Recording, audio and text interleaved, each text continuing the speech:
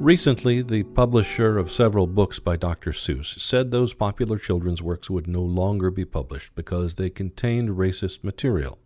Illinois State University children's literature scholar Roberta Treitz says the end of what were considered classics is a normal part of the evolution of society. Treitz is the Lois Lenski Lecturer this year at ISU, and that takes place next Monday evening. In this conversation, Treitz talks about the evolution of children's literature in the last 3 decades and says the field has become much richer. Children's literature is much more diverse. Children's literature is much more complex. We have much more intricate books that challenge children very cognitively, especially at the picture book level, to become better visual readers as well as being good readers of the written word. Novels for children have grown to become more sophisticated, more interesting in many ways. We love our classics. We love our classics. But we also have some really, biggest change in my career has been Harry Potter. And it led to a lot of interesting diversifications of genre too. How has it become more sophisticated? In what way is it deeper than it used to be? I would argue that we're more willing to deal with tough topics.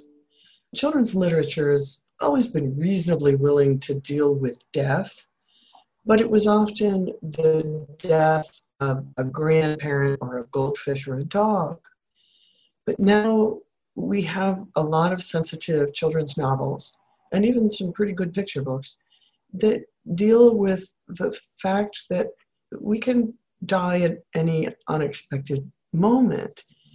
How do we deal with that grief? How do we anticipate our own loss? Young adult literature in particular has become more sophisticated and more complex in that way. Have picture books moved at the same pace in becoming more sophisticated or becoming more diverse than the printed children's literature? It's been my impression that when my kids were growing up, that I saw more diversity in the picture books than in the printed stuff for a while. I was going to make just exactly that point. I think picture books became more postmodern and played with narrative structure and metafiction more often. But diversity especially was far more urgently felt in the 1990s than many people realize. And I think it was the picture books that moved the novels to understand the importance of diversity and inclusion. Yeah, I think the picture books started the trend. What's been the effect on kids growing up with these different opportunities to read? I have not done a formal study of that since I'm a book person and I study books more than I study children.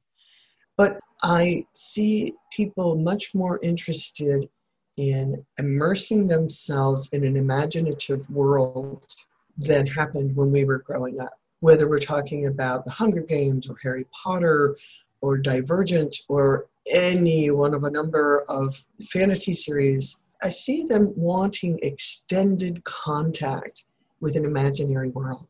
You mentioned that we still have fond classics, but some of those classics are falling out of the canon. The number of Dr. Seuss things have just been publicized as being not as woke as they should be for our current time. Are we going to see more of that? Lots and lots of 19th century books fell out of the canon by the 1920s. Lots and lots of 1920s books fell out of the canon by the 1970s. This is a normal historical evolution. It's just how societies change. We change what we value. And in this case, I don't mind if I never see Little Black Sambo again. I don't mind if I never see and think that I saw it on Mulberry Street. I read it to my kids. I've taught it. But there's an image in there that is very disturbing to many, many people. And I would not want any Asian American child, any Asian child, or even my own children to see that image and think it's acceptable.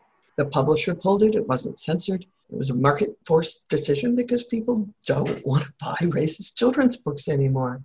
So we really believe in free enterprise. That's just how the market has developed. This lecture is kind of your swan song. You're retiring over the summer. What do you think you're happiest to have noted in children's literature in your career?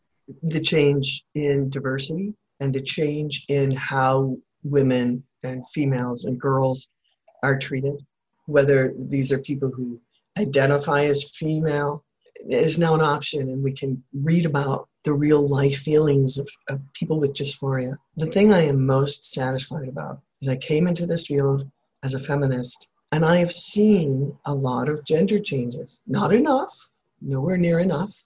If we're still debating about the Violence Against Women Act, we haven't seen enough change. I'm glad it passed. But I do think we are allowing children a much, much fuller ability to explore the whole range of themselves, who they are, what their world is. And I like that. ISU Distinguished Professor Roberta Treitz is the Lois Lenski Lecturer this year by Zoom at ISU. She retires at the end of the summer. In her career as a Mark Twain, Louisa May Alcott, and children's literature scholar, Treitz says she has also hooded more than 20 PhD students. The Lenski Children's Lecture is scheduled for 7 p.m. Monday, March 29th.